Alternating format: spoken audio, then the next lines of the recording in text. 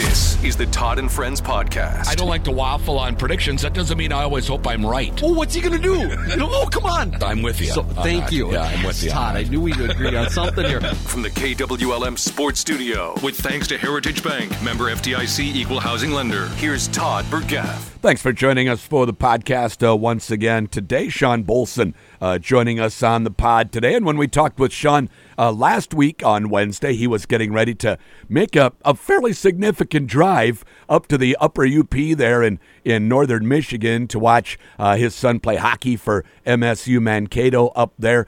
Shawn, tell us about the trip. First of all, what's the name of the college that they went and played up there? Michigan Tech. All right, so tell us about it, yeah. Yeah, that's a long ways. It's a fun trip. You get to Duluth, go over that big bridge into Superior, and then, it's kind of not boring, but it's not entertaining for a while. But once you get up, past Ashland up into the UP of Michigan, entertaining. Yeah. It's big trees.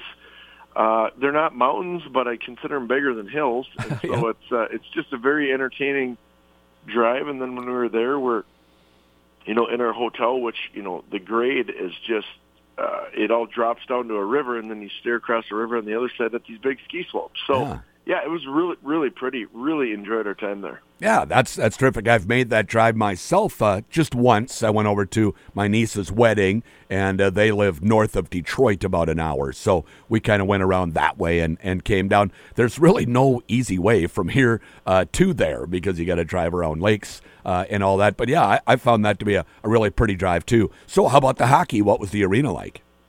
Arena's great. It's one of the better atmospheres in the whole country. I was reading about that, and I think they got, I don't know what it is, 10,000 sold out band. The whole crowd is so in tune with everything. We lost, I believe, 3-1 on Friday and won 4-2 on Saturday. Kaden had 3 on the weekend, so he had a huge weekend. Nice. Played really, really, really good. And then, Ethan and I came back. It was their winter carnival. And so the game was at 5:07 Eastern, so it got done about 6 o'clock our time with the time. And we just hopped in the vehicle, got home about 1:30 on Sunday morning. So otherwise you just go to your hotel room and you fall asleep and you just, wait to wake up. And I don't like to do that, so we just got out of there. Yeah, right. So how long a drive then? How many hours? 6 hours and 45 minutes. Yeah, so it's not next door. Closer than what I had to go. I must have went quite a bit deeper down toward Detroit than you guys had to go then. Oh, yeah, Detroit. I have a buddy that lives by Detroit that came up there, and it's closer for him by Detroit to drive to Mankato than it is to drive to Houghton. Oh, is that right? I didn't realize it was quite that big a difference, but yeah, I knew. Yeah, it took him about 9 hours.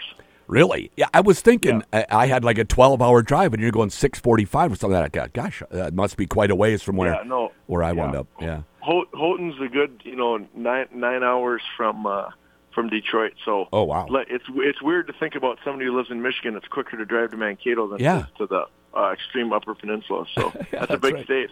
Hey, 3 goals for Kaden. That's terrific on the weekend. Describe him a little bit. Yeah, it was just really good. One was a power play goal from the right dot where he just picked it and shot it around a guy and hit the top corner. And the other one, he checked the guy at center ice, took it from him, went in on a 2-on-1 and got it. And then he had a really nice shootout goal also. So, he was really good this week. It was fun. It puts him, 11 and 10 on the year, 11 goals, 10 assists. So nice. It's good. It's basically, I had a guy call me and say, that's what's right with the transfer portal.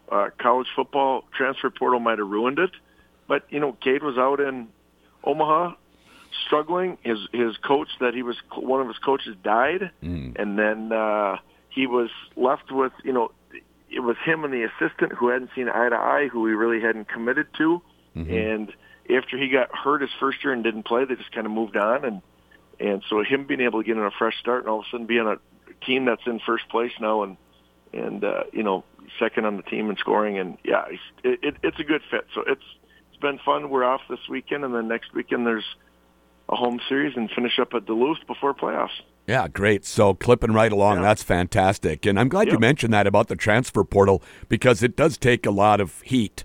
And it's all because of the college football where guys are leaving and taking big money and so forth. Right. But in Cade's example, boy, that's a terrific example where the transfer portal is good for college athletes. Coaches can leave whenever they want, so to give the players a chance seems fair. It does seem fair. And like I said, if you get with somebody, you go there and the situation changes, whether it's a coach is leaving or somebody else leaving, for a kid to be able to leave when he sees, hey, obviously I'm not wanted here, he'd be the top goal scorer on that team this year. You know, I mean, he got in a spot where the coach believes in him and he's wanted and things are going well. We know you need that at every level. You need a coach that believes in you. You need a coach that wants you there and you feel like, hey, I'm part of this deal. If not, it's hard to succeed. That's great. Good for him. How much eligibility does he have left then? Well, it's this year and next year. Okay. So, he has this year and one more year.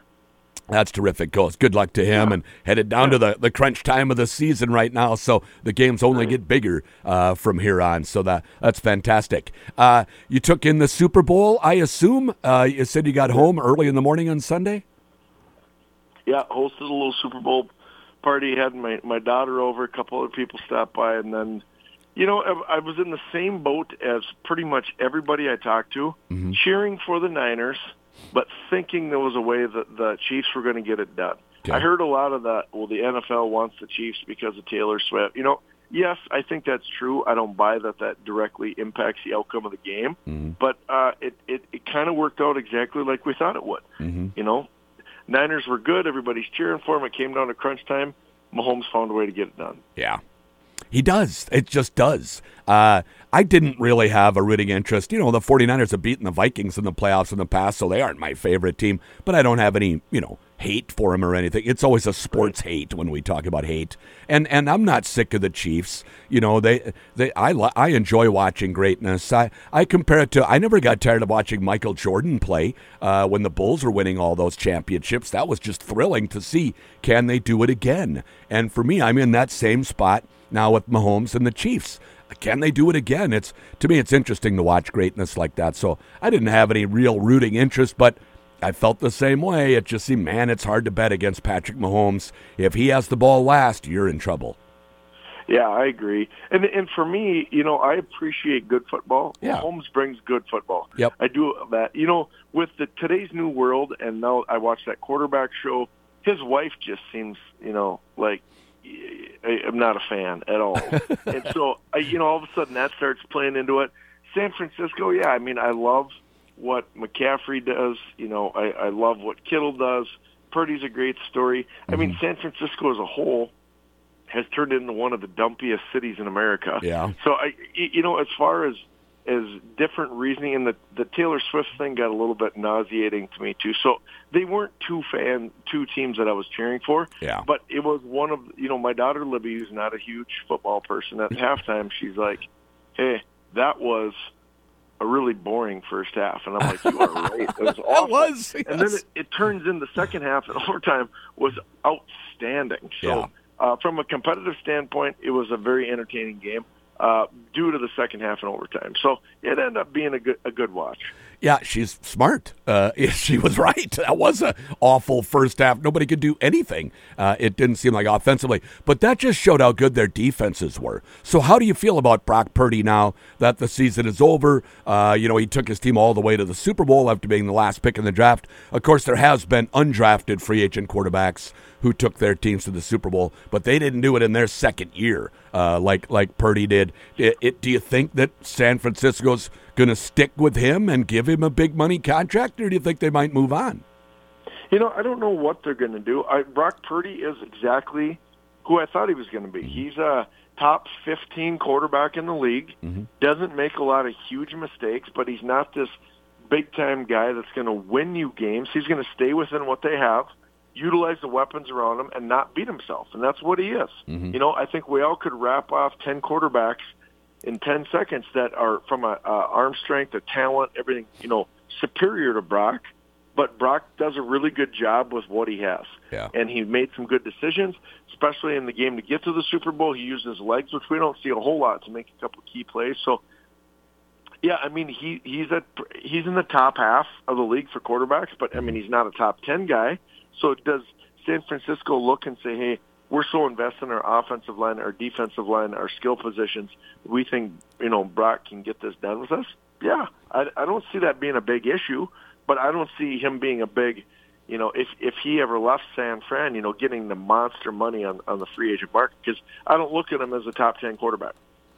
It's interesting, you don't always have to be a top 10, just have good timing when your free agency comes up. And, he's got 2 years left on his contract at less than $1 million a year. So they don't have to extend him right now. They could wait until next year to do it. A lot of people are saying that they might do it this year anyway. So it's good timing for him to take his team to the Super Bowl. He might still wind up getting that $40-50 million contract out of the 49ers at some point just because it's his time. He happens to be a free agent at the right time. Yeah, and you know what? I mean, nobody's going to say, yeah, he's not the quarterback. Do I think if they had a Cousins or somebody with a little superior talent, it could have won? Yeah, maybe. But, I mean, let's face it. 2 teams out of the whole NFL got to the Super Bowl, and he led his team there. So pretty hard to critique him and say, you know what? I don't think he's the answer. So, yeah, he did a good job. Shanahan, he's found a way not to win these games. Yeah. I listened to a lot of that, and that is true. I still think he's a good coach, though, right? Oh, I think he's a great coach. Yeah. I really do. Yeah. I really like him. Yeah, but fair criticism about kind of the end of game handling. And it was a little shocking to me that so many of the 49ers players didn't know how the overtime rules were working. And then when they asked the Kansas City players, every one of them said they knew exactly what was happening because Andy Reid had drilled it into them what the overtime rules were. They had 2 weeks leading up to the Super Bowl. And actually, the way they ran the overtime, that started at the beginning of the playoffs. We just didn't have any overtime playoff games until we got to the Super Bowl. But to me, I thought, wow, that seemed like that was a missed point. Not that it makes a difference to the players while they're playing if they know the rules necessarily, but it's just an overall awareness of the situation. I think that he probably should have had his players maybe a little more coached up on it. Yeah, I was not aware that they were going to keep going with the first quarter, second quarter format. Mm-hmm. I did not know that, but I was shocked, regardless of that, the fact that they won the toss and took the ball. Yeah. Because, you can give it either way at the beginning of the game. A lot of teams defer because they like to try to get that last score in the first half and then get it coming out in the second half. Mm-hmm. But it's a no-brainer in this format to go on defense first because then you know what you have to do. Yeah. And if you score, you win. If you force the other team to punt, you can kick a field goal. Or before, you don't know. So I was very surprised at that. Mm-hmm. But again, this is a guy who has led a great team throughout the season. They had a great season, led them through the playoffs. They had a comeback against Green Bay and Detroit. Yeah. And whether you can say it really exposed some of their weaknesses or he did a nice job adjusting in the second half to come out with the win, they got there. And so hard to complain. Obviously, they wanted to win it, but, he definitely a good coach. Yeah, open for criticism fairly enough, but certainly not rising to the caliber of, he can't win the big game. He is 0 for 2 in the Super Bowl, but he has gotten him there twice in 4 years at the same time. So we'll see what happens. It's interesting that you mentioned if he had Kirk Cousins. I mean, we know that Kyle Shanahan is a big fan of Cousins, who happens to be a free agent. Do you think that, as you referenced, I mean, you would probably think that Cousins would be higher rated than Brock Purdy would. It sounds like in your quarterback ranking system. Do you think there's any chance the Niners try and make a run at Cousins? I don't know. I listened to an interview with Kirk, and he said that, end of February, March 1st is when he really expects talks to heat up, whether that be with the Vikings or with somebody else. And if the Vikings basically say we're going to go a different route, I would think San Fran would be a team. San Fran and Atlanta are going to be a couple teams that are going to be really interested in Cousins. Now, I think if the Vikings step forward and say, we want you, I think all that speculation ends and he signs with us. Yeah. So I think it's just a matter of what the Vikings are wanting, what they're willing to do. Are we going to just rip the Band-Aid off and just, try to make this move and go for this and get it done now? Mm-hmm. These draft picks that, you've sent out over the last couple of weeks, I've seen it's all over the board. Yep. Part of them say you get McCarthy late first round, Penix early second round. I saw one you just sent with a Vikings move from 11 to 8. Take McCarthy at 8. Yeah. I don't like that scenario, but I don't either, and I'm a McCarthy fan. Yeah. I think if you're going to trade up, you're not trading up for him, right? No, I really like to get the LSU kid if I'm going to trade up. Yeah. I'd be okay with anybody but the guy who's going first. I don't want Caleb Williams. Yeah, I agree. Yep. That's the only one I don't want. But I would take May. I'd take, Daniels. I'd take either of those. Yeah. If I'm going to take, the Michigan kid McCarthy or Penix, that's going to be late first round into the second round. I'm not going to, move up 3 spots and overtake somebody at 8 when they're legitimately a late first round pick. So, it's the demand of quarterback that's going to drive it. Yep. We're going to talk about it for the next bit, and then we're going to see what they're going to do. It'll be entertaining. Yeah. It's March 13th is actually when NFL free agency begins, so we won't know on Cousins till after that date. So it'll be more the middle of March before we find out what's going on there. I find it interesting that the Vikings have basically told Cousins, we're not in for the price you've asked us for, because they've had an exclusive negotiating rights ever since the season ended. They had it all during the season. They had it last offseason. So the two are not agreeing on a contract extension so far. Cousins is asking more than the Vikings have been willing to put up. It's interesting that they've said, go and test free agency. See what you find out there. Then come back to us and we'll see what we have. So the Vikings are rolling the dice a little bit. If they decide to move on from Kirk Cousins, they better get a guy then in the draft. And if it's McCarthy, probably a bridge quarterback at the same time. Yeah, because, right now we have nobody on our roster that, you'd even entertain trying to go into a season with as a quarterback. So, you're going to have to do something. And if they don't, obviously they took the tear down and watch it crumble strategy, which I don't think the Wolves are going to do. 20 years into this, I don't think they're looking for a complete rebuild. But if you don't get Cousins, you're going to have to figure something out. People get upset when I say this, but Kwesi has not done well in the draft. No. And he's quite frankly, besides Addison, he's been awful. Yes. The Pace Jr. was a good, pickup, but overall we've burned through some capital that has had zero return. That has to change. And so, like we talk about with Billy Guerin, we trust him with the Wild, even though they've gone through some ups and downs. In Guerin we trust is the saying with the Wild.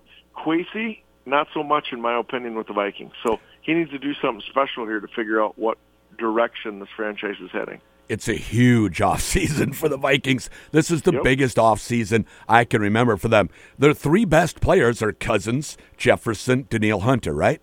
And they're all up for contracts this year. Now, they have Jefferson under contract another year. If they don't get something done, they can play out. But I don't think they will.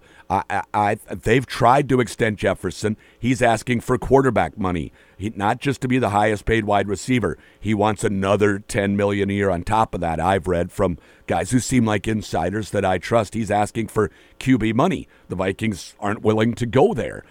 So if that continues to be the case, it's possible he's used as a trade chip to move up and get one of those big 3 quarterbacks. That's not what I want to see happen, but if they don't extend him before the draft arrives, I think you could see that happen.